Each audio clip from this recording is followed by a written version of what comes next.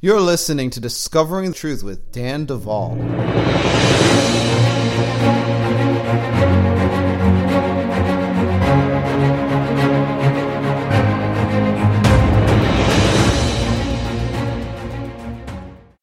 January is over. As we are moving into the month of February, I have a few things I'm going to share with you, and then we are going to get to our guest and program. First of all, we are going to be changing our P.O. box, okay? My wife and I are moving next week, not very far from where we are, but about 20 minutes down the highway. And so we are going to be getting a new P.O. box. You'll be seeing that new P.O. box changing across all of our platform. And we are going to set up a redirect with our old P.O. box. But I'm hoping that many of you that were thinking, if you were thinking of sending us a letter, hear this and double check our P.O. box on our website and other places and look for that new P.O. box number if you're going to send us something. And that will ensure the highest likelihood that we will get what you sent. Now, I have a conference that I have been invited to in Adelaide, Australia. You can sign up if you happen to live in Australia and you're not too far from Adelaide by just going to our front page, bridemovement.com. In the top banner, there's a revolving banner up there, and one of them says, Manifest Breakthrough Conference. You click that button, it'll take you where you need to go if you wanted to sign up for that. I am very excited to be hanging out in Adelaide with my friends and with those of you that I'm going to get the opportunity to meet. And you all have a very special treat coming because you're going to meet my incredible, lovely, beautiful wife, Christian, as she will be joining me. Now, we sent off all of our donor statements, and that was a relief on our end. You should have your email and possibly letter in the mail by now. If we only had an email from you, because maybe you only give online or whatever, that's all you get. You get an email statement. But if we have your physical address, you will get a physical statement. If we have both, then you're getting two. And I want to remind you guys that because some of you give multiple ways and those different ways register as different accounts in our system, some of you will get multiple statements from us. If you sent us a check, but another day you gave through PayPal and another day you created a different account through Stripe with a different email address, or it was your husband or whatever, all of those generate different accounts in our system and they generate different receipts. So be on the lookout. If you are one of those people, you may get more than one. But we did try on our end to combine some of these that we could catch in order to simplify your tax preparation. So make sure, if anything seems even the slightest bit off with your statement, to get a hold of us at info@bridemovement.com, because we are committed to you, our donors, to making you feel as loved and honored, as cherished as you are. Now, with that said, we have 9 courses at the Bride Ministries Institute, and some people have written us in asking, how do I know which courses to take first? Answer: we have a button in the top left corner of our Bride Ministries Institute called Categories. And if you click that Categories button, you will see that there are 3 categories of courses associated with our school. And we called them Level 1, Level 2, and Level 3. So if you believe that you are a Level 2 person coming in, then, consider taking some Level 2 classes. But if you are brand new to this ministry, start at Level 1, please. Don't jump to Level 3 and then get confused and say, I don't understand it. It's over my head. I need a refund. I'm too deep, right? So we want to help you start at the right place for you. So check the categories when you get to our school. Because I want you to get the most out of it. And we know that those that are really tracking with our school are just experiencing incredible leaps forward and progress in their walks with Jesus. And so with that said, I'm done. Thank you, donors. Please continue supporting us at bridemovement.com. And other than that, I will see you on the other side. Don't go anywhere.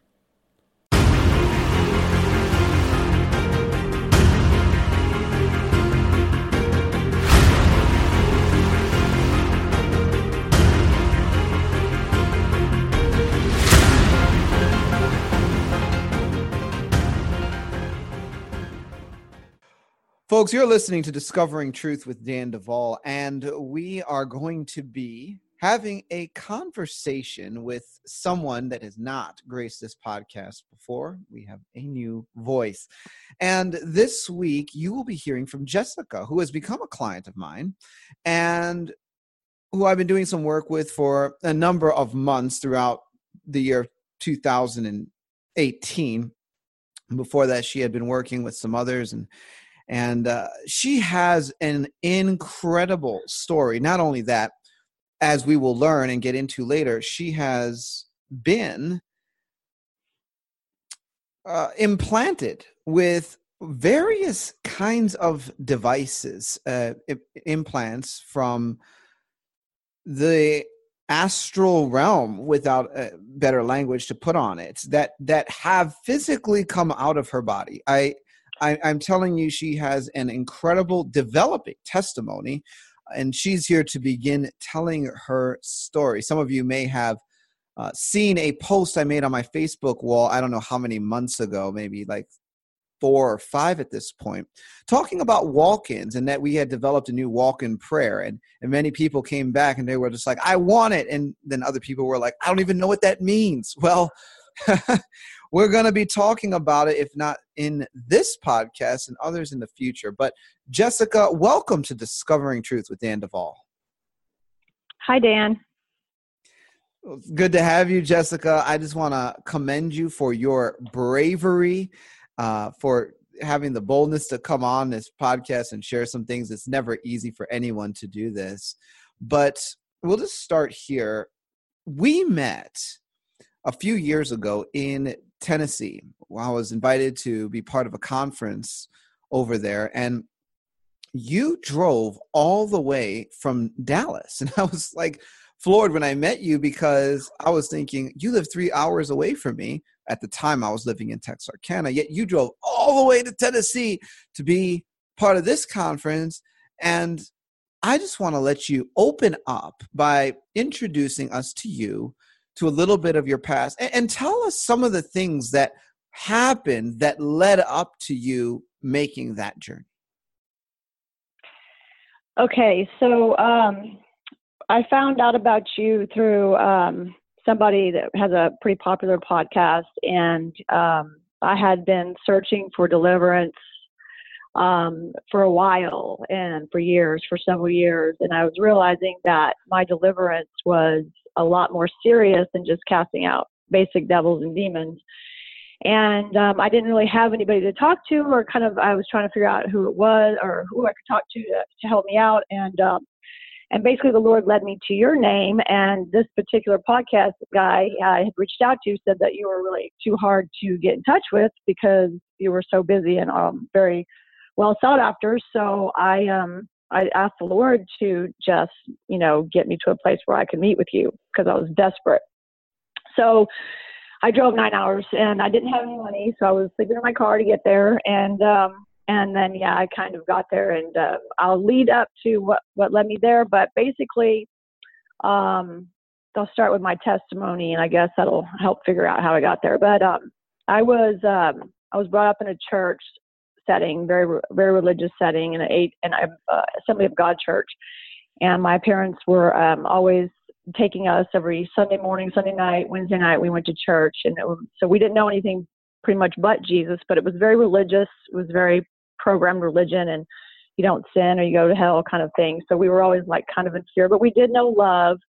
So because they did teach us about Jesus. So I always knew that Jesus was real. But as time went on, my parents had a church that when we were at, the pastor was a homosexual, and he ended up hitting on my dad. And my dad decided to leave the church because of that, and was very, very angry at God. And so we moved from the Midwest to Texas. So that's a long story short of why we left the church. And even though we didn't have alcohol or drugs around us growing up, my dad, because he left the church, started partaking in that. And so we're a family that was supposed to be like, followers of Jesus and super like, don't sin and do what's right. We ended up falling all apart, and my parents ended up divorcing. And at that time, I started seeking what stability was, and I started using drugs. At about 15 or 16, I realized that this was a comfortable space for me because I never fit in anywhere. I was pretty much kind of an outcast. Look back at it now, the devil and the dark forces were at me from a very early age, which will come out later, I'm sure, but in detail. But from a very early age, they were stealing things from me. And so I didn't feel right anywhere I went. My sisters were all, going to school, making good grades, and a lot of them were excelling in college. I just was like lost, So I got into drugs and alcohol, ended up marrying the wrong guy, which I found out now was my handler. And basically had kids. I had a kid out of wedlock. And when I got married to him, I realized I did not want to be married to him at all because I knew he was not the right one for me. He was very abusive. And so what ended up happening is I got, after 5 years of marriage, I got kicked out because I started rebelling against his ways and his rules. And I found myself strung out on drugs and homeless. And that's when the enemy started to really attack me big time. So basically what happened was I had forces coming at me that were shooting at me, like in Psalms 91, when the arrows come at you.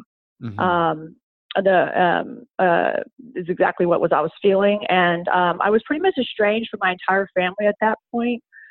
Because of my drug use. But the reason why I had gotten so bad was because my children were taken from me. And so because of that, because of the history of what was going on, my family had pretty much turned their back on me. And they had gotten back into my life at that point to try and help me, like my mother and my sister. And I was in and out of hospitals, and they were basically telling me that there was no hope for me because I had done too many drugs. I had drug-induced schizophrenia. So nobody would believe me that I was basically telling them that these things were coming at me. But I could see them. I could see the demons. I could see the devils around me. I saw them put stuff in my face. I pull it out, and they put it right back in. So I'm going to pause you right there. Yeah. All right. Mm-hmm. So for everyone that's listening and following what she's saying, essentially, here's what she's told us. She grew up in a religious home until the pastor, who was a homosexual, hit on her dad. That created church hurt. And her dad began to go down a dark path. In her teenage years, Jessica began to go down a dark path, drugs and alcohol, and that exacerbated over time. Part of the reason was a abusive marriage that she found herself in for a number of years. And after that began to dissolve, the drug and alcohol use only got worse, at which point she began to be viewed as just out of her mind, nominalized.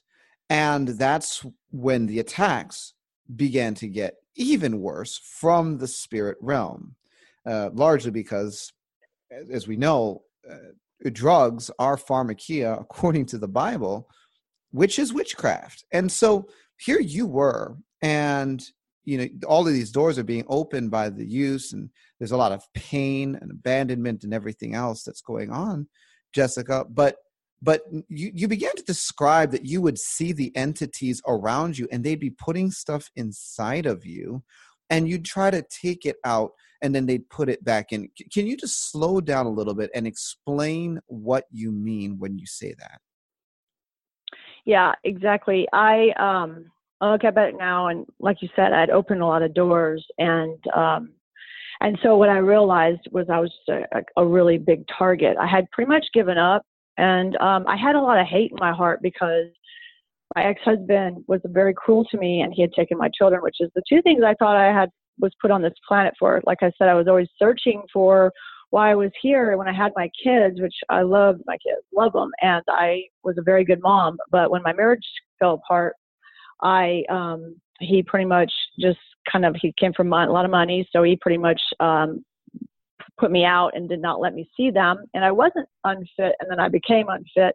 And then I just became mad. And the more I got away from them and the more, and my dad died of bone marrow cancer at the same time. So I was in just a level of grief that I can't even describe.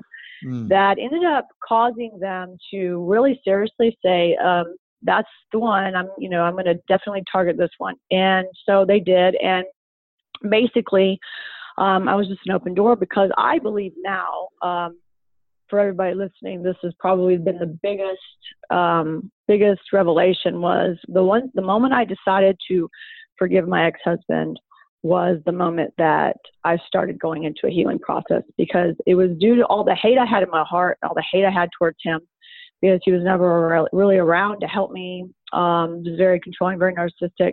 And then here he is taking over my children who I loved. And now I would sit in bathrooms and just, basically just draw pictures of how much I hated him, and just write notes and journals of how much I hated him, and think plots and plans of how I wanted to hurt him. And, I knew I was never going to go to that depth, but he was just like, to me, like, the reason why I had lost everything I loved.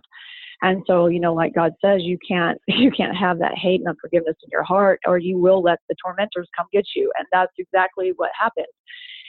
So there was a lot of different aspects that got me into the situation I was in, but I do believe since I was a little girl, I did accept Jesus in my heart at like 5 years old. And, and I did have a walk before I walked into the drug world. I did have a walk with Jesus where I worked at church camps and I had a relationship with him. And I remember thinking, I never knew love and peace like I knew when I was walking with him. So I knew that like the Holy Spirit and Jesus was with me. I knew that, but I didn't. And I had journals and journals and journals of asking him to to deliver me from these drugs and alcohol. So I guess partly I was upset with him too for not, getting me out of it earlier and letting me choose this path that got me to this situation. But, we all have free will.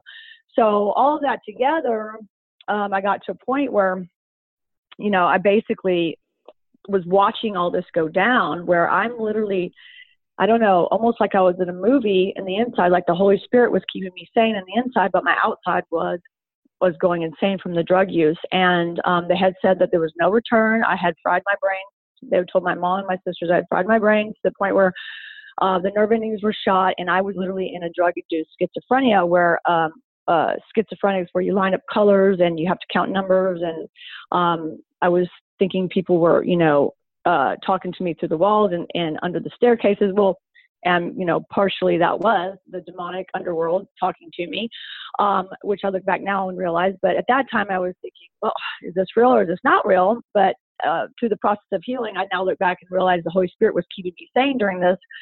So I could understand that it really was the spirit world coming in through the veil and attacking me. Okay. So yeah. So now come back and tell us a little bit more about them putting things in your face. And then I want you to talk about hearing communication through the walls and the floors. I'm actually interested in that. But start with them putting things, just step by step. I mean, how did this happen? How did you experience this? Well, I was an intravenous user, and I would start, it was methamphetamines, and I would start trying to use intravenously, and I would feel arrows flying at me, and I would try to dodge them, and I was like, what is that, And at the time I had a live-in boyfriend that actually was just supporting my habit, but I would tell him, and he was just thinking, you're out of your mind. But I would feel these arrows, and I had just gotten in contact with my mom again because she was the only one that would talk to me, and I would tell her, and all these sores would show up on my body. And basically what would happen was people would say, you're a meth addict. That's what happens. And I'd be like, I've done a lot of drugs in my life, and I never would pick at myself. I was just not that person that did that. And I said, no, these things are showing up because something's hitting me. But in reality, there was no way of seeing it. But I knew something was hitting me. So I would try and hide. I would hide in the shower curtains. I would hide underneath laundry baskets. I would hide in boxes. I was behind doors. I would do anything to try and get away from this. And it just that wouldn't stop. And so basically that happened. And then I would leave home. I would just run from home. And so I became like a Gadarene vagabond, just running the streets for miles, like 14 miles at a time, with them chasing me. And I would just feel it all the time. And the only relief I would get is to get far away from my house. But then as I would be walking the streets, I could hear them from underneath the ground. I could hear them talking to me. I could hear them. And so part of the schizophrenia is what I thought, but they were coming at me at all levels and coming out of different dimensions and just coming at me. And I would see them. I wouldn't see them when they were attacking me, but I would see them hiding in my house. Like I would see this like demons and stuff all over my house. But then one day I was looking in the mirror and I saw them put an implant in my face. And it was this like almost like what I think now might be an RFD chip is what I've come to the conclusion of. I'm not quite sure. But after research, I'm trying to figure out what it was. That's the only thing I could think that it looked like, because I pulled it back out and I looked at it. And when I pulled it back out, they grabbed it and put it back in and sewed my cheek back up really fast. And another thing that was a reason why I kept pulling my hair out was because they kept coming at me and like almost like surgically sewing things into my head. And so I would be like trying to hide from them to keep them. And to this day, I still have, you can feel almost like a braid, like incision, a stitch in certain parts of all the way around my head where they were putting things into my head. And I would be pulling my hair out and my boyfriend would be like, why do you keep pulling your hair out? And I'm like, they're attacking me. And then, of course, that kind of response you get from that. So I was constantly being attacked. This happened for months and months where I was just, one day I was passed out after taking some pills. I passed out in the bathtub and I woke up and I had this huge, big knot on the side of my face. And I have this big round kind of circle scar on my face where they had implanted something in my cheek. And I was so kind of out on drugs that I was just like, whatever, like I just brushed it off and took some Vicodin for the pain and realized not till later on that I was like, oh, well, they managed to put something on my face. So yeah, so they've pretty much, because the amount of times I was hit, and now as you can attest to, the weapons are coming out, the things they hit me with are coming out in this present day. Yeah, I have quite a few that are probably going to keep continuing coming out because they got like, every day for months they were hitting me with this stuff. So now, yeah, when you use the word they for mm-hmm. our sake, you mean spirits. Yes. And yeah. So for sure. For instance, when you were sharing the story about what you now believe was an RFID chip, you were standing in front of a mirror in your bathroom where you realized that a spirit has just inserted something in your face that is physical. Right. But it didn't come from the physical realm to your knowledge. You pulled it physically out of your face, and a spirit took it physically from your hand in the spirit realm and inserted it back and stitched your face up while you were watching. While I was watching, yeah. And at that time, I was on drugs. So at that time, I thought, I am losing my mind. Like, what is going on, I mean, and yeah. And this went on for a while, yeah. Where I would, yeah, they were doing things when I was in my bed. They were attacking me in the sleep. When they were showing up and doing things on my phone. Like I told you the other day, they were taking pictures on my cell phone and they would be taunting me in the other rooms. Like they would make me believe that there was people in another room. They were taunting me constantly in closets, and they were they were harassing me for months. Now, I will tell you that you are certainly not the first person to report to me that specific activity of photos being taken with the phone, that the spirits actually do that. And that is a manifestation that a lot of people have actually experienced, finding pictures on their phone that they didn't take. And for some people that have, say, DID, they black out and their parts take pictures. But in some cases, it's not anyone that's the humanity, it's the spirits. Yeah. And I don't know why they like to harass people this way, but they do. well, they want to put fear in you. They definitely, they're out to get and destroy, kill and destroy you, steal, kill and destroy. But they also, they were putting a level of fear of me, like when they put the RFD chip in my face, I thought that was the mark of the beast. I thought, well, now I've done it. Now, they're doing these things to harass you to a level to where I do believe that's how people get to a place of the suicide spirit, where they believe the suicide spirit enough to want to kill themselves, because that's what they were trying to get me to do. Harass me to the point where I was going so crazy that I would just want to go and take my life. But the Lord wasn't having that. I look back at now, because of my upbringing, I was told, you don't commit suicide or you go to hell. So I was too afraid of doing that, although I was trying to do drugs until I, just kind of axed myself anyway on, accident, because the grief I had was so bad. And, I was in, doing nothing but drugs every day. That's all I was doing for over a year. I completely lost contact to the outside world as far as any kind of, real life. And so I was expecting to die, but but they were trying to drive me mad. They were literally trying to drive me crazy to the point where and I don't know what else they were up to, but it definitely was, cause I would leave for, they would say they were going to cut my Achilles tendon. So they would chase me down the road saying, any minute your Achilles tendons are going to be cut. They would tell me I was a pineapple, and this goes into the gang stalking and stuff I had. Targeted individual, I am too. So, but that goes into that, because the pineapple is when they shoot you up with the arrows. And now the weapons are coming out. Basically what it is, it's like an implodes weapon that implodes in your skin and makes you look like a pineapple, like the pineapple bumps and the little shards that come out of the hair or whatever, the pokey things that come out of the pineapple. They would repeatedly say that to me. And when people hear, how would you hear them talk? I would hear them talking. They would talk to me.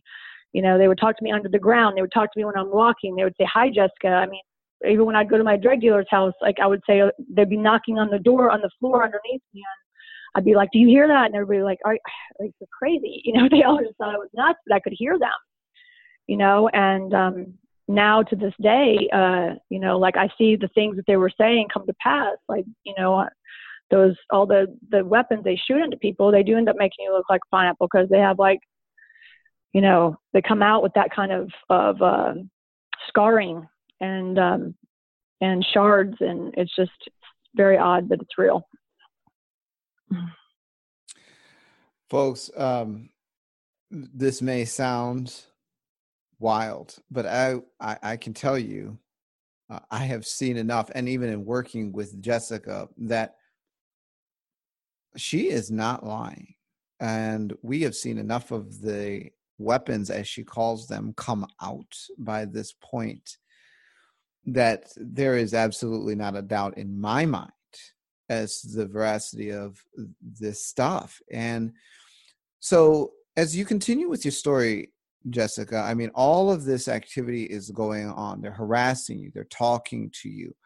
They're actually taking their stuff out of the spirit realm and putting it, injecting it in different ways into your physical body, where on this plane, their implants become essentially physical, even though they are finding their origin point in the spirit realm.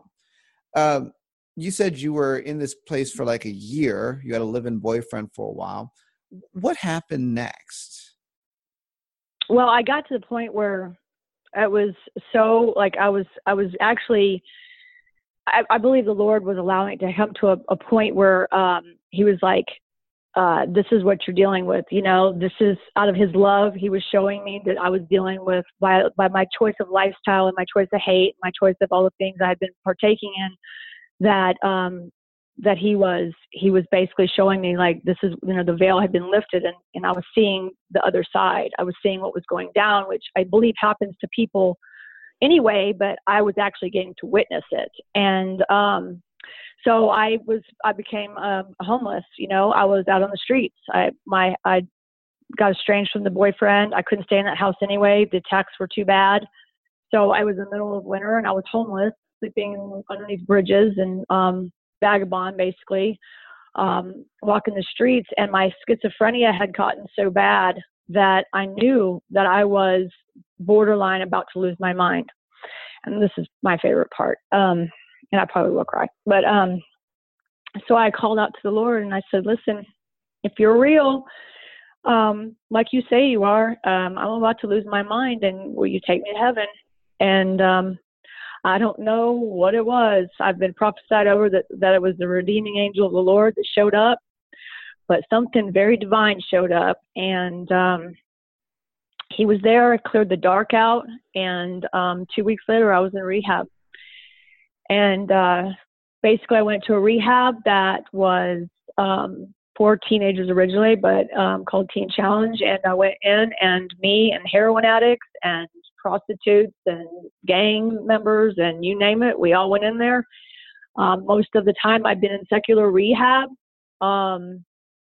Basically what would happen would we would do our classes and we'd all get out and start using it again, because you had to have the God of your understanding. Well, this rehab was, you don't get to sit around, you get to work. Heroin addicts were going straight from using to work. They weren't detoxing. They weren't basically none of us could be on any of our antidepressants or anything that we were using before. The Lord took us all off, and it was almost like the Lord said, okay, time's up. You guys are going to work for me now. So he took us all off the streets and put us into the Bible and into working, basically raising money, selling crosses that we made and jewelry, and going around the whole state of Arkansas, basically telling what the Lord had done in our life. And I instantaneously was delivered from drugs and alcohol and cigarettes of 20 years. And I missed out a very important part though. My oppression that I had and I like to talk, and you know that. So I like to talk, and I for 3 months going to this rehab, I could not talk, because what the weapons they had put in my head and the weapons they had put in my body had me under so much distress, so much like the ringing in the ear that you say, so much of the basically buzzing in my head that I was so afraid. I actually thought that at the time when I got into rehab, I actually thought that I was still under God's wrath, because I thought all the things that were going down was God mad at me, because I was so in belief that I was so awful, like I was just an awful person for what I had done. And so I believed that this was all God being mad at me, when I realized that God was really saving me. But I was under such oppression from these weapons. Like when I would literally, before I got into rehab, I would walk through metal detectors, and I would set them off. I would have a magnet. I could stick magnets on my head, and they would stick because of these weapons they put in me. And so I could turn in, this happened even after I got a rehab, but for the longest time I could turn TVs off and mess with TVs and mess with computers and mess with electronics because of the weapons they had in my head. And when I would walk around certain places by electrical units, there would be a ticking that would go off in my head. So it would start ticking like a bomb. So I didn't speak for 3 months. I basically had every altar, and I was just repenting of everything I did, and just begging the Lord practically to get this torture off of me. And eventually after I repented, about 3 months into it is when it started lifting. And I believe that some of these rights that they had as far as the level of oppression I was under were going away, and it was being easy. It was becoming easier to just live a normal life. But for the longest time, it was really, really, really, really bad. And to this day, I still obviously have them in me to a level, but we just keep getting delivered bit by bit from them. But I for a while thought I was going to blow up like a bomb. So. Oh my gosh. Folks, and you may get this later. Jessica is actually very funny. Yeah. So you have to understand though, that my level of oppression that I'm still under does not want me to do this interview. So I'm literally trying to get this information out without self-destructing, because I feel like my normal self, the self that I run with every day, that because we will understand why the walk-ins, while the things that I deal with, they're almost like having Siamese twins inside of me. I'm fighting with that to be the real Jessica right now. They don't want me doing this interview. So if I sound like a robot, it probably is because I'm partly robotic right now. Because I've had a high anxiety about it, but I'm doing it anyway because I want everybody to understand that God's a God of deliverance, and that there's nothing too big for Him. And even as bad as it's gotten for me, it was for me. I have so much deliverance due to the awesome Lord Jesus Christ. So, yes, I am at a level of nervousness, of fighting off. Even trying to keep all this straight because it's a lot. Well, Jessica, you are moving along just fine. Now, folks, Jessica had to turn around. Jesus Christ met her at her lowest point, homeless, sleeping under bridges, and like a knight in shining armor, like the kinsman redeemer that he is. He comes. And he is the difference maker. 2 weeks later, she's in rehab. And after a number of months, she's able to speak again. Praise God, she didn't blow up. Yep. Now,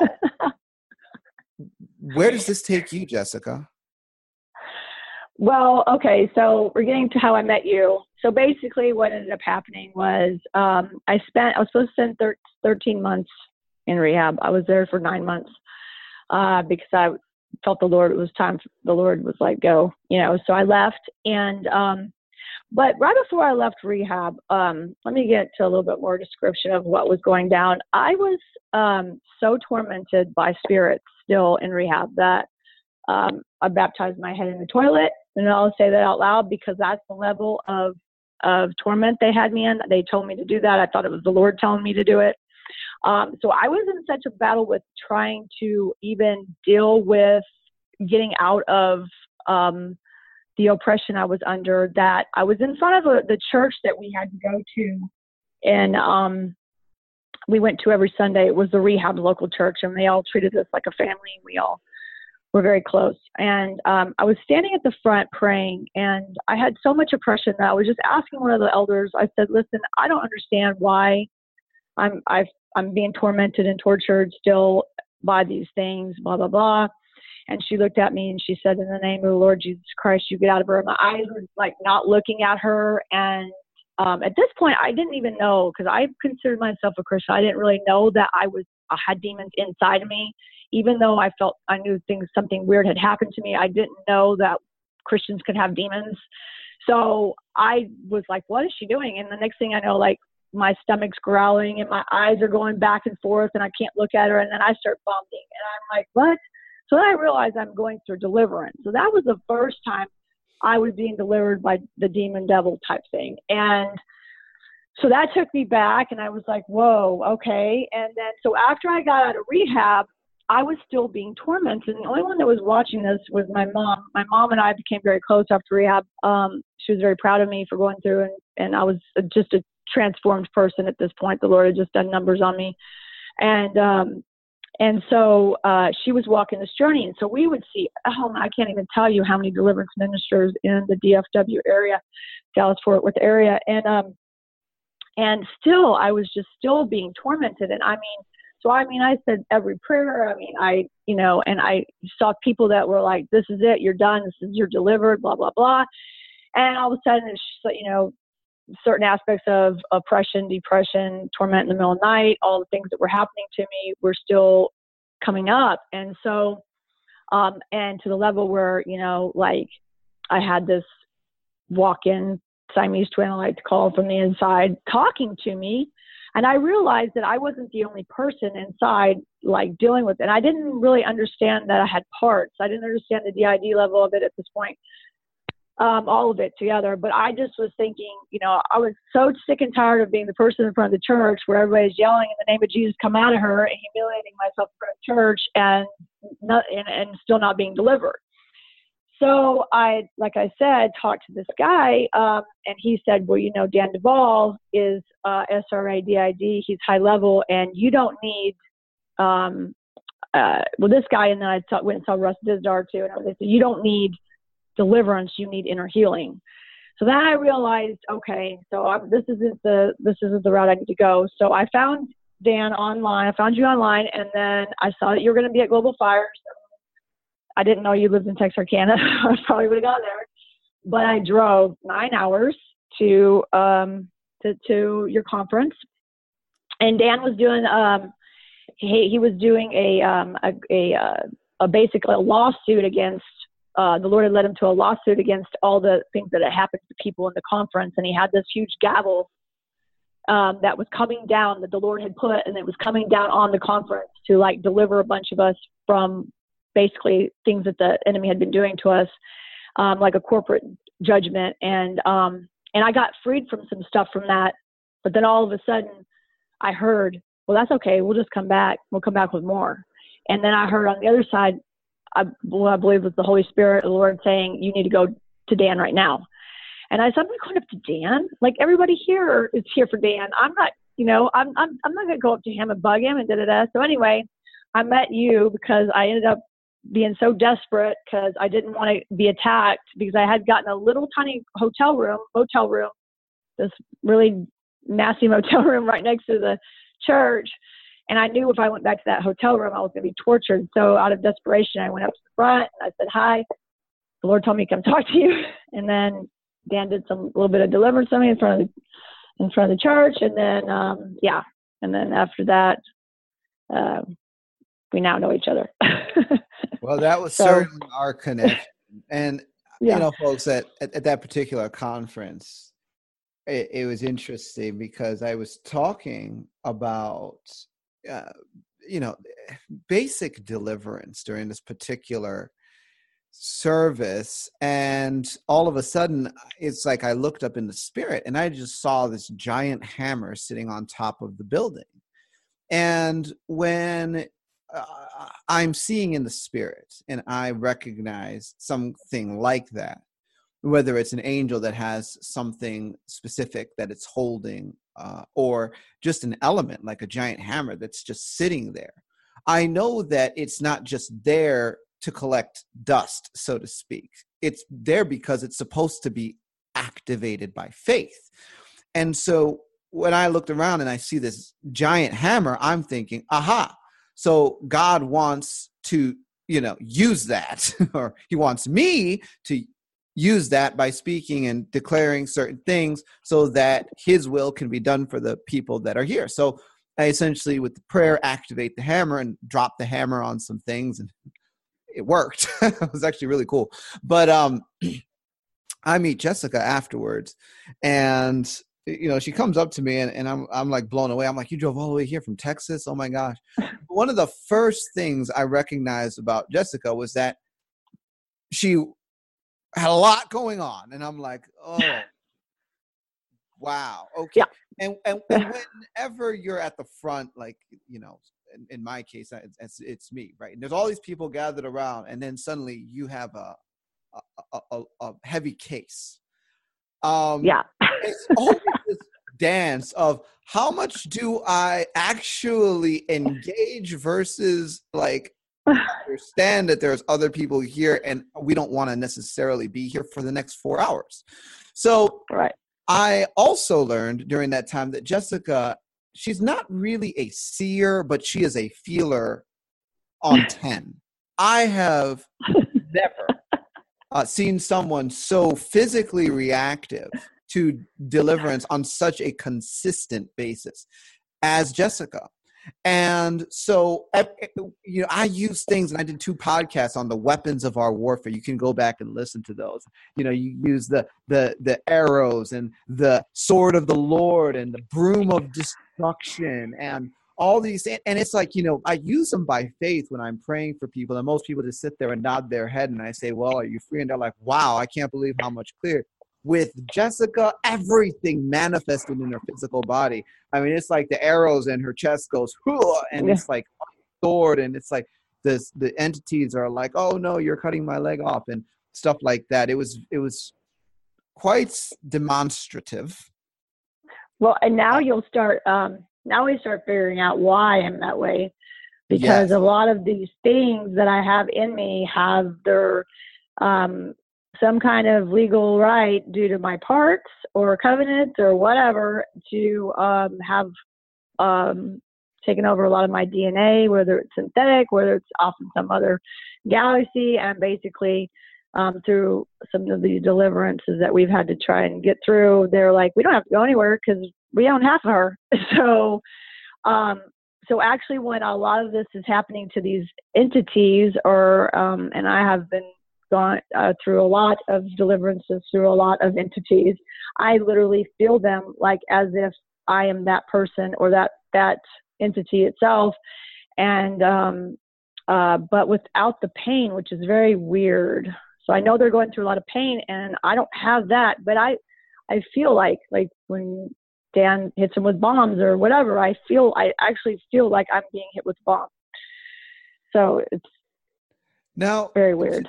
to kind of illustrate the level of intensity involved in what you're walking out, Jessica, tell the story of the pastor that was prophesying hope and other good things over you, that's trying to tell you it's going to be okay, and what happened. Well, I'll back it up just for maybe to help the story out. Like when I was going that same conference, whenever you and I and some of our mutual friends now that were at that conference, there was a prayer tunnel, basically a prayer tunnel where we were going to all walk through the tunnel, and Dan and Jeff Jansen and everybody were going to touch, and we were all going to get the fire of God on us. But one of our seer friends saw me go through the tunnel, and I started to shapeshift into a reptilian. So she pulled me out of the tunnel, and basically I went and they helped me, her and a couple other ministers helped me with my beginning of like severe, like getting some of the real big stuff off of me, like at the get-go, like 2 hours after that. So I have some abilities to basically transform, I guess, from due to the weapons or the rights or whatever the lingo is for what is going on inside of me. So I was at this church, and he was talking to me, and he was praying over me, and he basically saw my face shapeshift. And it freaked him out because I started turning from I don't know, a human into one of those things. So that's what you're talking about, right? Yes. And he basically was like, oh my gosh, your face has changed. Oh my gosh, your face has turned. And, because I was trying to explain to the typical church, which this was a conference with I hate to say average Christian, but the Christian that's not aware of what we're going through at this level. And I about scared them out like a Halloween movie. So yes, the level of intensity of what's going on inside my system does let me change sometimes, even into a werewolf. So Jessica is not lying. As a matter of fact, I was there at the fire tunnel, and I was watching it happen as she was pulled out of the fire tunnel. It was not the best place or way for Jessica to receive ministry that night, for sure. And she was beginning to manifest, and her body was contorting. And as a matter of fact, in many of our sessions that we've done, and for many of our sessions, Jessica will actually come to our home, and my wife and I will sit down with her, and we will do work. And during those times, we have watched Jessica's body shift and move. And so I mean, I'm just adding credibility to the things that she's saying here. We've heard her bones, even down to her bones, actually cracking and moving around, and different things in in response to the deliverance that Jesus is executing on her. And so, yes, and I'm glad that you're saying this, Jessica, because this gives me another opportunity to step on some toes. I can't stand when religious leaders think they're doing the body of Christ a service by nominalizing people that have issues that they don't understand.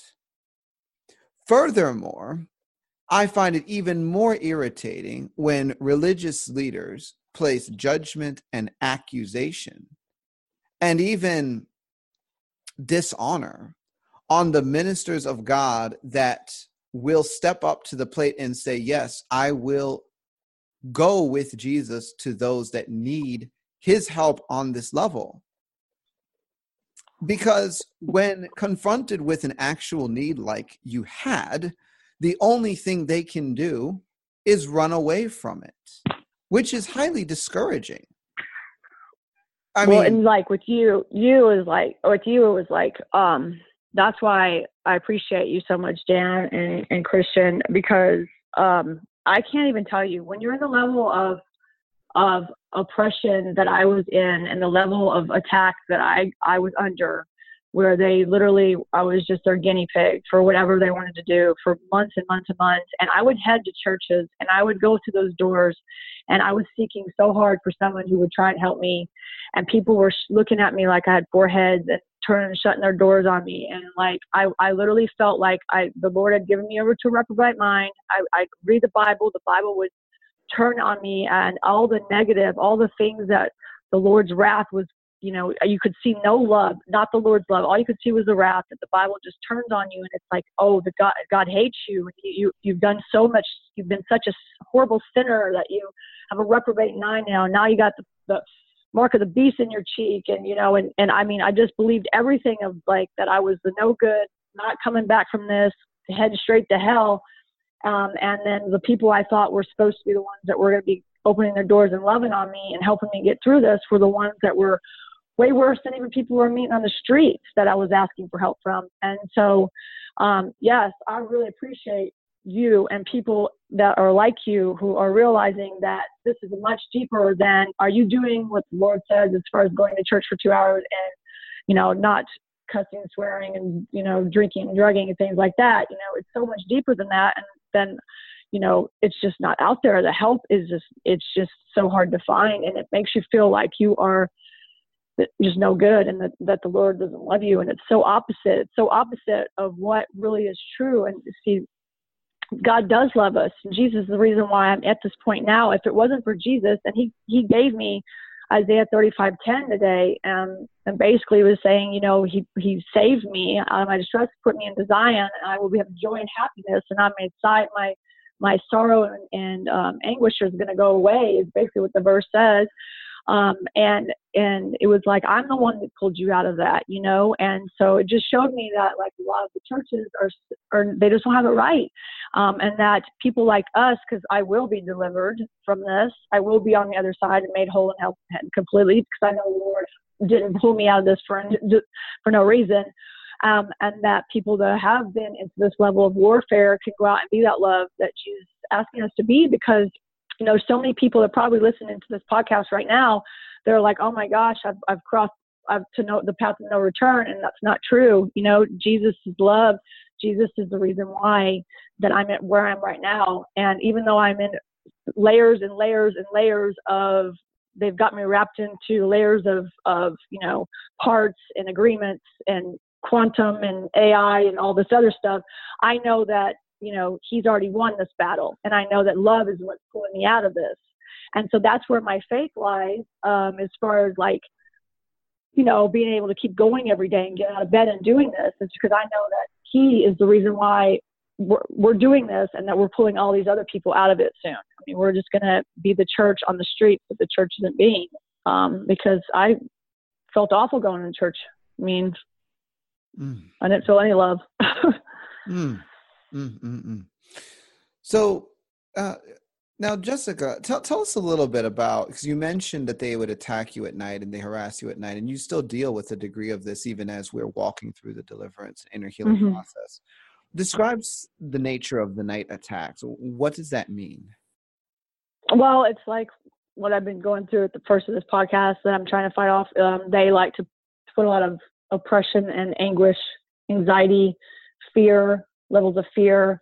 Um, I do to the fact that I have programs like through computer programs and things like that. It's just not a feeling as far as coming from a source of. It's coming also from programs that like I can tell are like interloping, where they basically set a series of fear, or a series of anxiety, or um, basically I have attacks of those natures. I have attacks from not as bad as I used to, but satellite, more things like where I know that I'm being under attack of TI, more things where in my head, headaches and just like where you can feel the laser, the rays, weird things like that.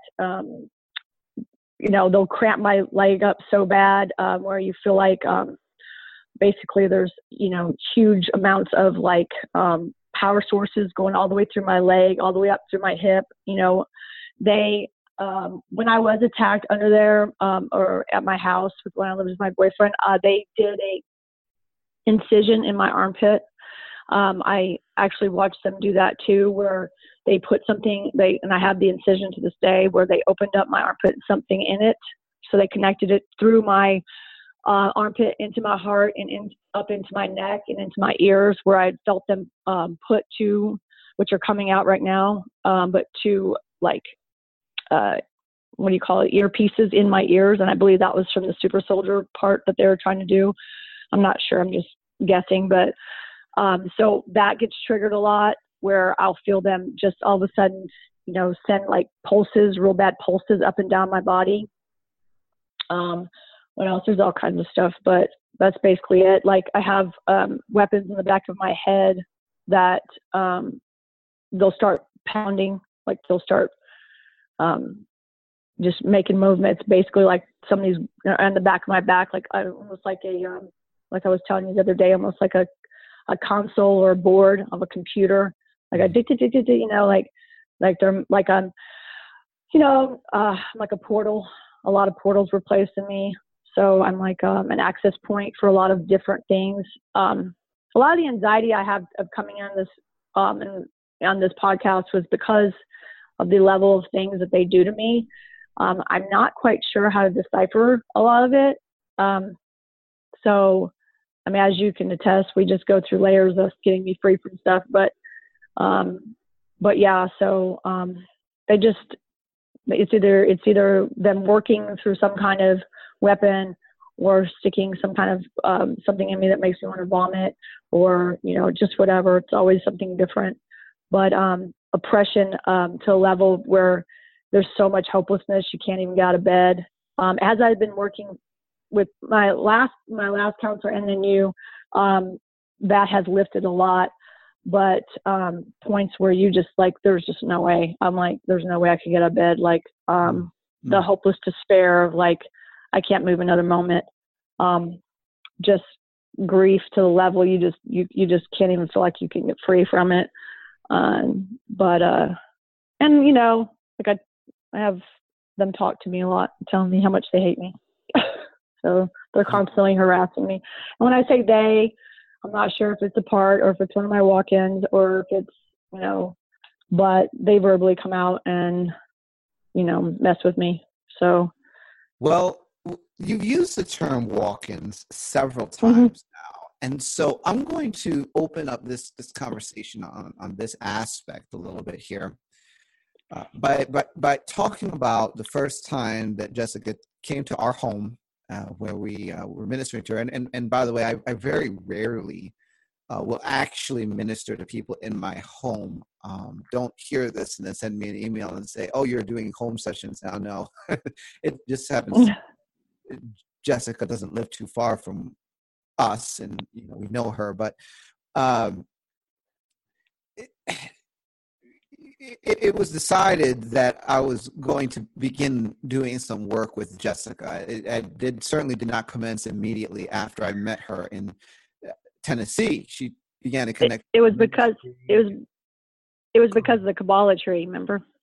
Yes, which is something that we were talking about a little bit with my guest last week, Kay Tolman, and I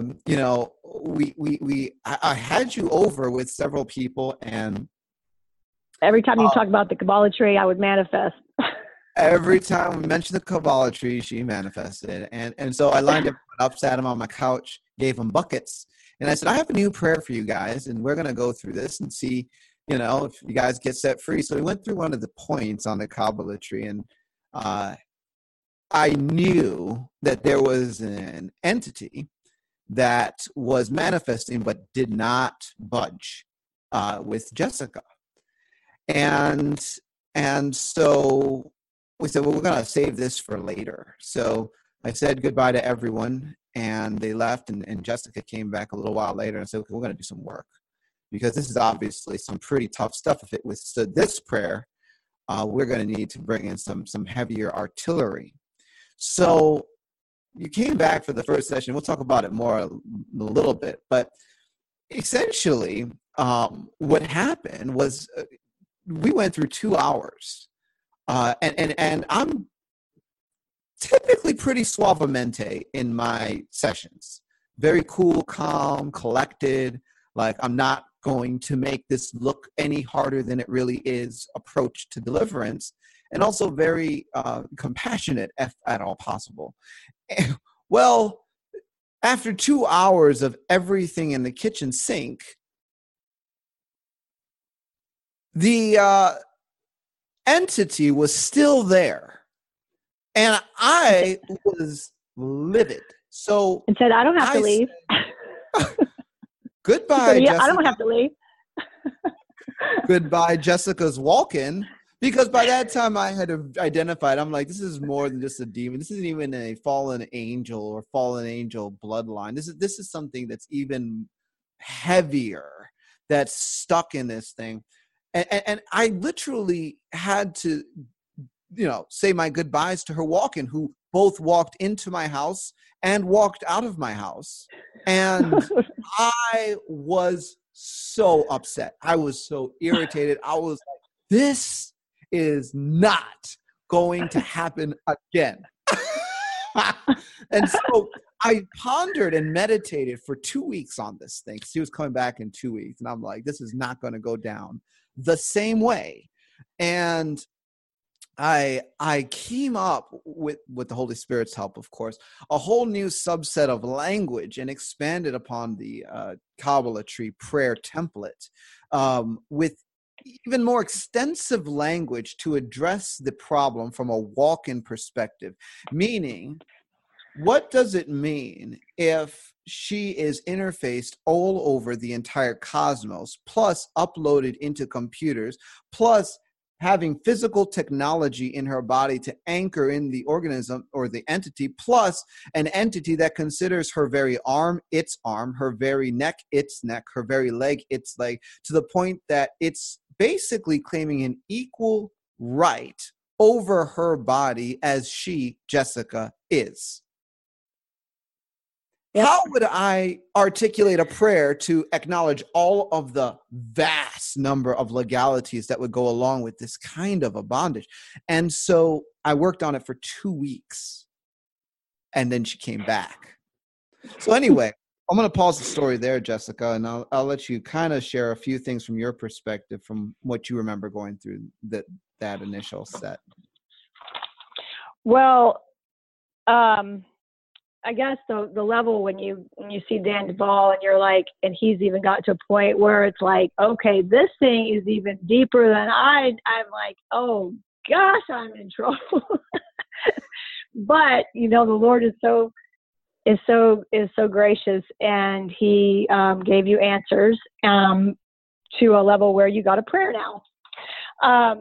But basically, what is kind of the frustrating part about this is these walk-ins. I don't know how they do it. or how the dark forces at all do this in any of these ways they come at you. But they had either have enough parts in agreement, or your DNA with the synthetic use of the DNA, where they synthetically hook you up to have your DNA agree with their rights to stay, or whatever level it is. I don't know, but they basically looked at you and was like, I don't have to go anywhere. And I was like, oh my gosh, I have to live with this now. Like, and this is like having, to describe what it's like having, like, I can sit still and shut Jessica off and say, okay, go. And my arms and my legs will move, and do whatever that particular walk-in wants to do. I have control because the Lord is the owner of this vessel. So that's why I'm not out doing evil things anymore, because I gave my life to the Lord, and the Lord has intervened into the process of teaching me what I'm getting delivered from. But definitely this is the Lord's house. So they can't do anything more than that. They can harass me. They don't have to necessarily have to leave for whatever reason, until you get the right verbiage going. But it's like having an inside Siamese twin. And then also, I have had a couple of twins, but also the level of understanding that I have, is when you're trying to get delivered from some of this stuff. I have had a lot of trauma in my life that I didn't go into detail about. So I have also had a extreme amount of parts that have been taken over by the dark side. So my level of deliverance has been hard because of that too. So I'm not quite sure of how it happens, or how because we get involved into the quantum entanglements and formulas that we've had to deal with now, how they interloop me into different galaxies, different formulas. Dan just delivered me from Ra, who had a part that had me from before I was even born, who is very loyal to Ra.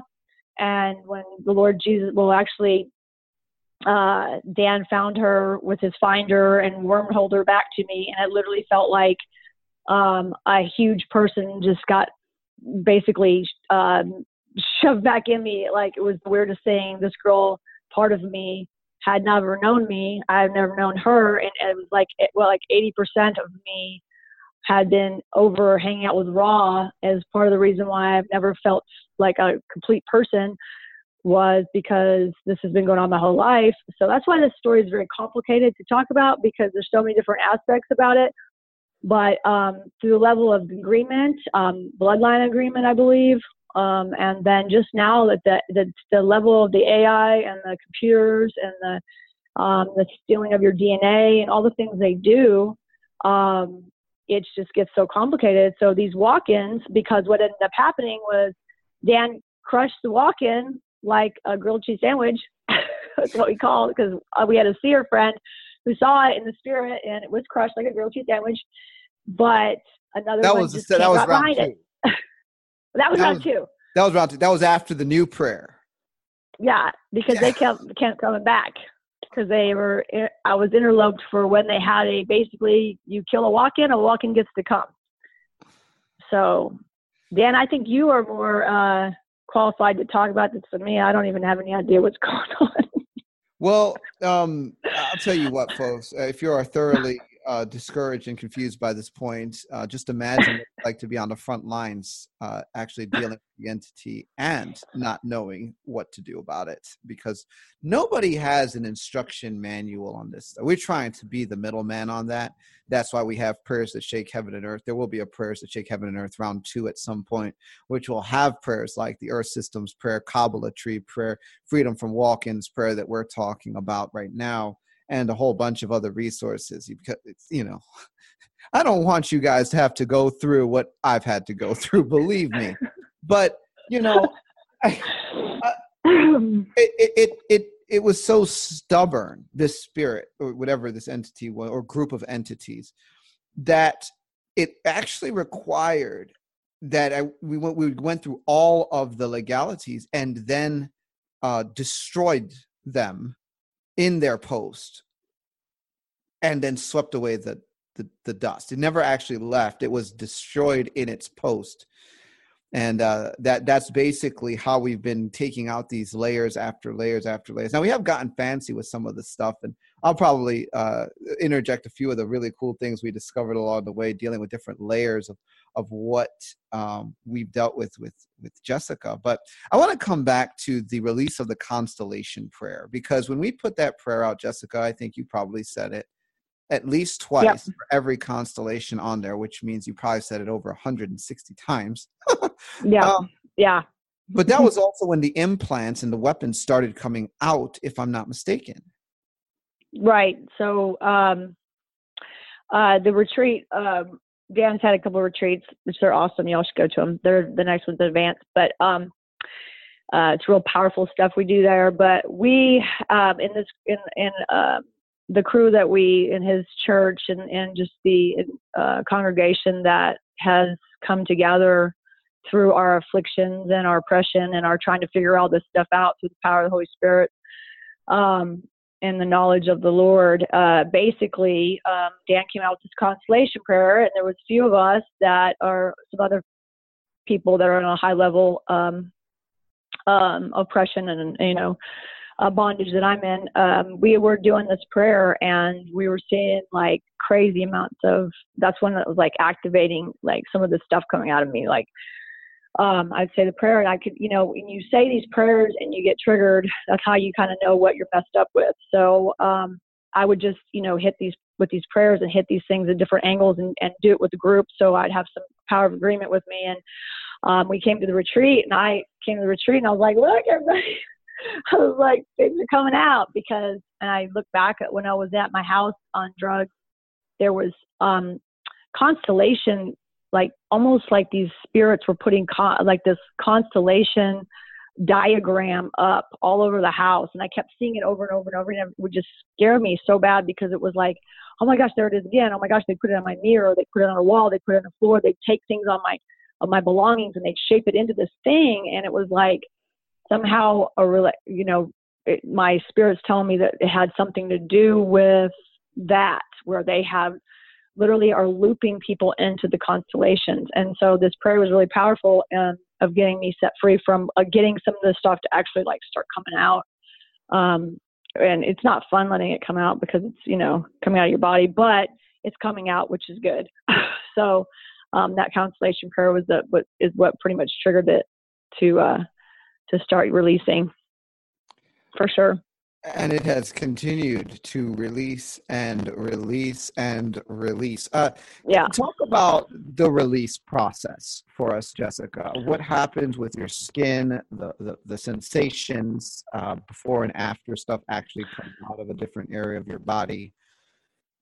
Well, it has like a sharp, like a shard type presence. Some of them have like the Morgellons type, the fibers that you see that everybody seems to think, is Morgellons, and it is quantumly entangled, I believe, like Natalie talks about. And the thing about it is that it's almost like when you try to pull them out, because they hurt, they come out of your skin and they hurt. They're pointing like a prick. They prick at you, and so you go to pull them out, and then they like implode your skin. So they implode almost like like they blow, like implode, like almost like a crater hitting, like an asteroid would hit the ground. It like almost like miniature implodes your skin. So it causes a really nasty sore that but if there's nothing you can do about it because it's just sitting on your skin and just poking at you. So you have to get it out. And so, the ones that they had put in my ears, those are coming out now. It's a level of embarrassing too, because, I look almost like I have chicken pox, but I don't care because, the testimony of what I'm going through and the fact that it is real. And I know there are people out listening right now that have the same thing going on, that the Lord is so good to deliver, and he will deliver you. Just keep seeking him. Keep seeking him, because he's got a plan for us. I'm a class action lawsuit, like Barbara says. Oh, yes, you are, Jessica. We have done several campaigns based on your testimony. Um, Yep. so, folks, every time my wife and I meet with Jessica, she is casually showing us her new set of exit wounds. Back of her arm, her neck, her scalp, My literal back, holes, legs, feet. Yeah. holes in her body that do look like chicken pox. And sometimes when they're in the process of coming out, she'll even say, look, just feel here on my head or feel here on my neck. And it's like, all right. And yeah, it's sharp. That what she is describing is so real. And what really blew me away was the idea that these weapons, as she calls them, these implants, were being put in her in a waking state in some cases from the spirit realm, yet becoming physical in her body once implanted. And so it's like they're crossing dimensions in putting these implants in. Very, very bizarre. And the second layer that I just find so fascinating is that they are coming out in conjunction with the dissolution of the spiritual bondage. In other words, this isn't because Jessica is necessarily taking the right concoction of herbs or sitting in a sauna sweating out implants. I mean, that works for some people with nanotech stuff. With these shard things, I mean, this is a very, very much tied to the spiritual bondage. And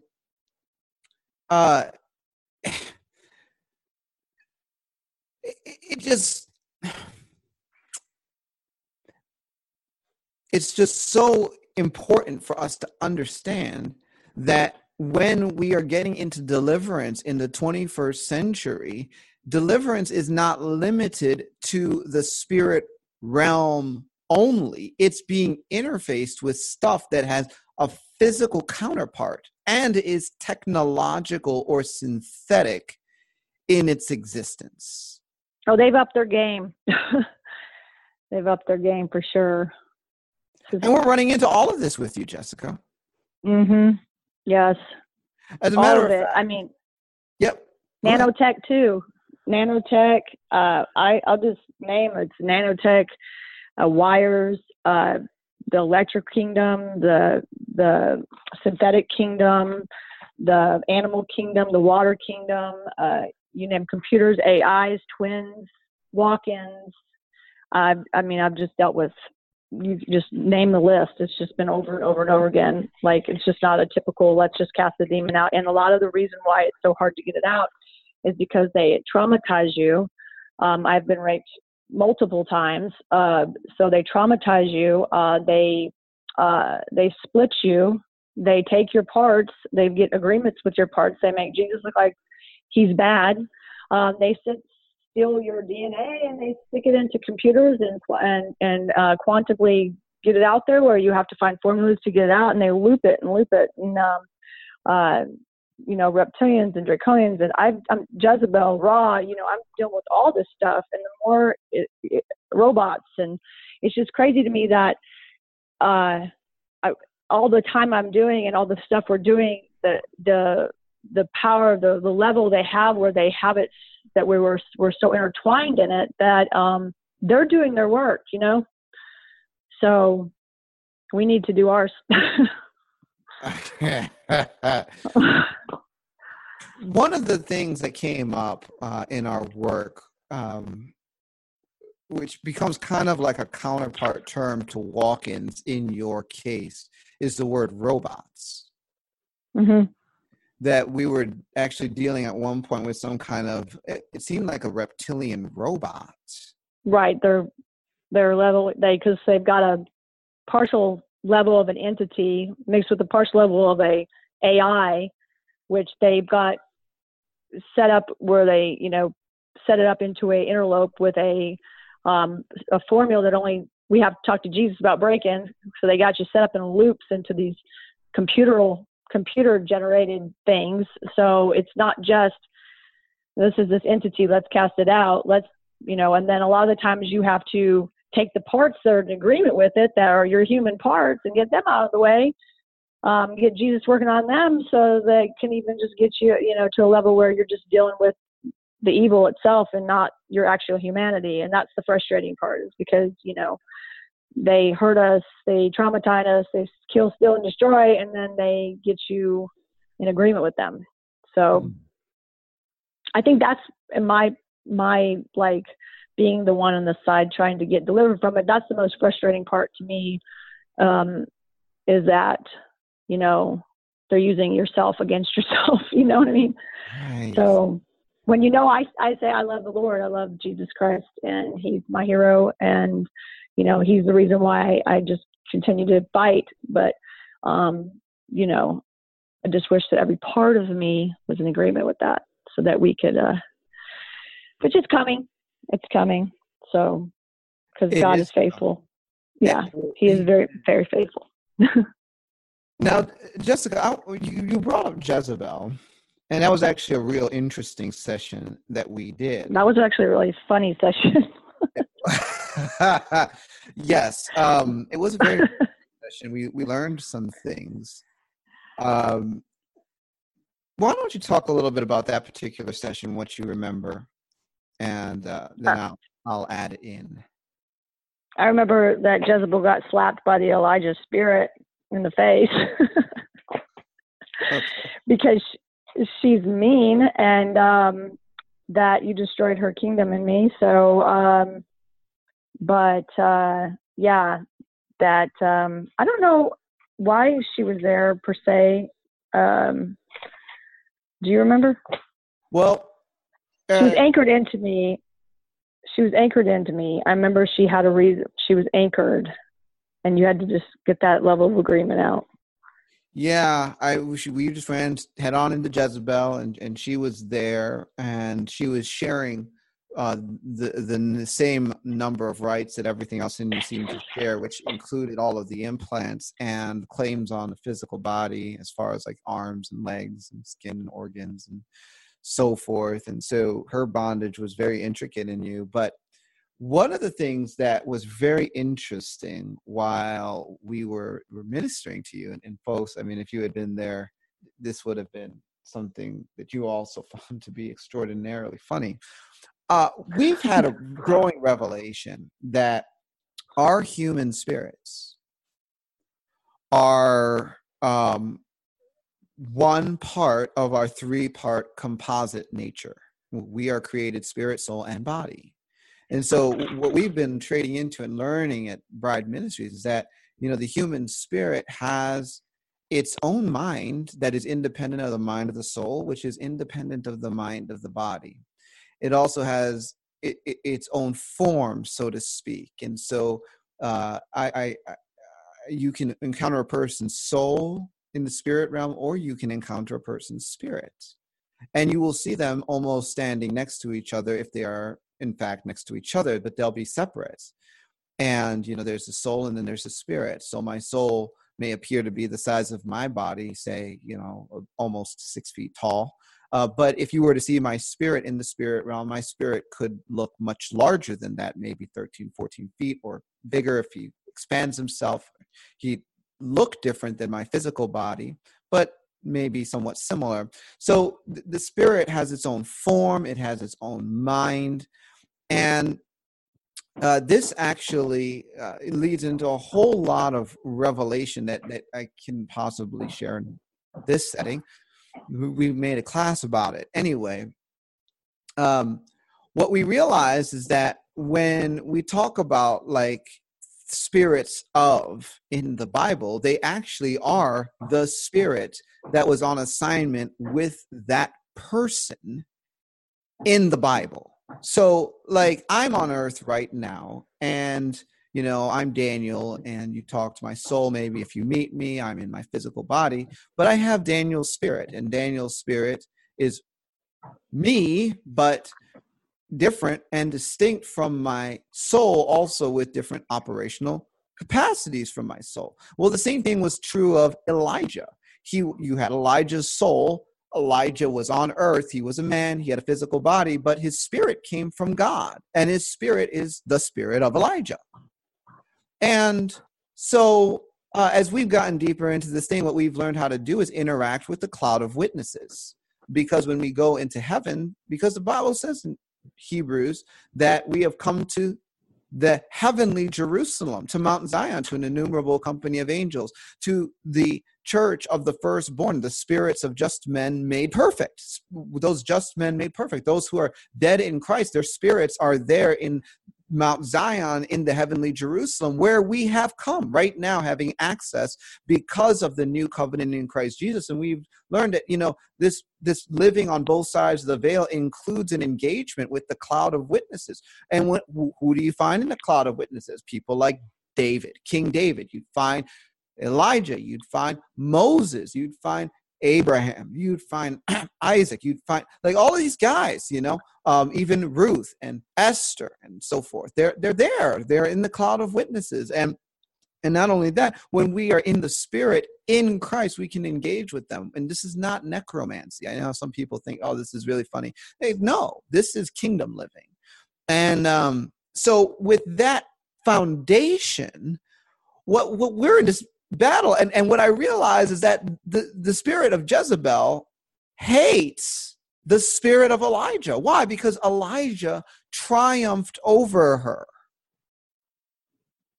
And so the Bible actually has a remaining ministry to the spirit of Elijah. It actually says that before the day of the Lord, he will send the spirit of Elijah, who will unite the fathers to the children and the children to the fathers. And so, interesting that Elijah's spirit, and somebody's saying, wow, you're going way too far, Dan Duvall. Well, let me get to the punchline. Elijah's spirit has a ministry that transcends Elijah's life. And here we are battling with Jezebel, and I had a revelation. It's like the Holy Spirit said, just invite him in. So I actually asked the spirit of Elijah to come in. And I invited the spirit of Elijah to slap Jezebel, literally.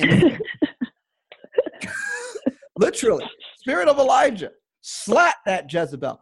And he did. So Elijah was actually in my living room, and he slapped Jezebel. And when he did, Jessica's physical head turned to the side. Her physical head just turned, and it was like, whap. Whap. And we were just, Christian and I are looking at this like, we just witnessed history. The spirit of Elijah is still smacking that spirit of Jezebel down in Jesus' name. Come on. So we were like cracking up. It's just ridiculous the kind of you could step into when you get outside of the religious box and you step into kingdom.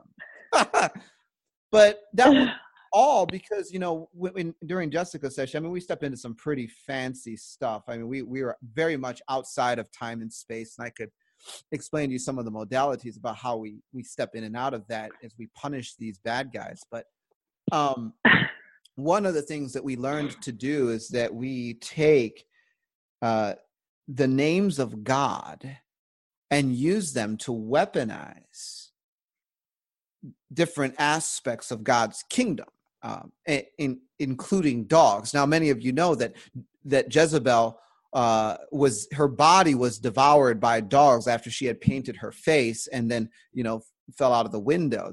Dogs ate her, and so Jezebel and dogs, they don't really get along. Well, I had all these heavenly carnivorous dogs that I pulled up in the spirit realm, and I charged them all with the names of God. And by that, I mean Jehovah Rapha, Jehovah Shammah, Jehovah Nisi, Jehovah Sidki. I just went through this whole long list of names that I have memorized. And as I was charging the dogs with the names of God, Jessica could hear Jezebel responding to what was happening to the dogs. Jessica, what were you hearing Jezebel say when you were charging the dogs? I told her in my head, I spoke back to her and I said, oh, you're in real big trouble. And she goes, yes, I am. I really, really am. I really, really am. And then you just, yeah. She was begging for, I guess I really, really am. Tell me to stop. I really, really am in trouble. And then you destroyed her kingdom. So after that, we released the dogs on Jezebel, and that was really bad news. as she was getting pummeled in the spirit realm, we took essentially a principle in the Word of God. Now you have to understand, I have a very different way of reading the Bible than most Bible teachers. See, I look at the Bible as a toolbox and a manual for how to shame the devil. And so one of the things the Bible says is that before the end comes, this gospel must be published among all nations. And so I took that publication idea and translated it into the spirit. And so as all of this commotion's going on, right, Jezebel's getting slapped, shamed, and devoured, I am having angels photograph the event in the spirit, essentially put out a publication.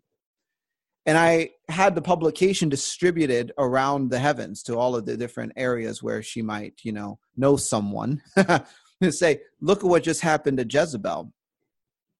And when we put out the publication, to her shame, Jezebel was shrieking, really, really upset. And then after that, we commenced to destroy her kingdom inside of Jessica. It was a very, very good day. Yeah, that was a really good day. I actually, the level of torment I was getting from her when that disappeared, it was very much noticeable. She likes to taunt. She taunts you in your mind. She taunts, like she likes to harass you and trick you and deceive you and taunt you. And she's pretty evil. So when she was gone, I could definitely notice that she was not with me anymore, which was a glorious day. Yes, because she's still not here, so it's glorious. Yes. Glory to God. Well, Jessica, glory to God. You are still on the journey, right? And right. I am just so proud of you for coming on the podcast to share with me. And I know that you were under a lot of attack and opposition. You've done a great job.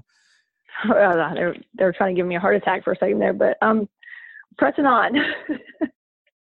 So pressing on. So you've made it. We're going to close at this point, and at some point in the future, we'll have you back to continue sharing stories and also updates, because we still have a ways to go. But before we do that, do you have any final thoughts that you want to leave with people that have heard this component of your story? Well, I want everyone that's listening, that maybe God's brought them to this point where they're hearing this for a reason, to understand that if you are new to this, it is weird. It's very strange, but it is very true. I believe in the latter days, he's allowing us to know more about what goes on from the spirit realm to the natural. And I believe that he's doing that because he's empowering us to be able to bring his kingdom on earth. And he loves us very much. He's the reason why I'm walking this out. It's not it's not him punishing me. It's him getting me out of this. Through my free will, I actually brought a lot of it on. And then, just to keep going at it, the bloodline that came before we came, to just keep, going at trying to make sure that you're dealing with stuff that you need to repent of, so that the devil and his forces don't have rights to you. But to know that, I want people that are listening to this to know that there is hope. Jesus is the hope. As long as you have to do is just come to him, and that you're not worthless, and it's not your fault, where you're to the point of no return. Because I think if anybody was when I started this, as bad off as when I started this, I felt pretty gone. So I just want you to know that you're loved, and Jesus is the answer for it all, and he will get all of us out of this for his glory. Thanks, Dan. Jessica, thank you so much. Thank you for sharing. And folks, that is all for this week.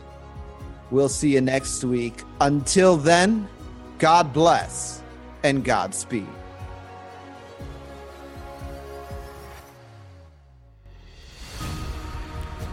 You've been listening to Discovering the Truth with Dan Duvall. This podcast is a production of Bride Ministries International.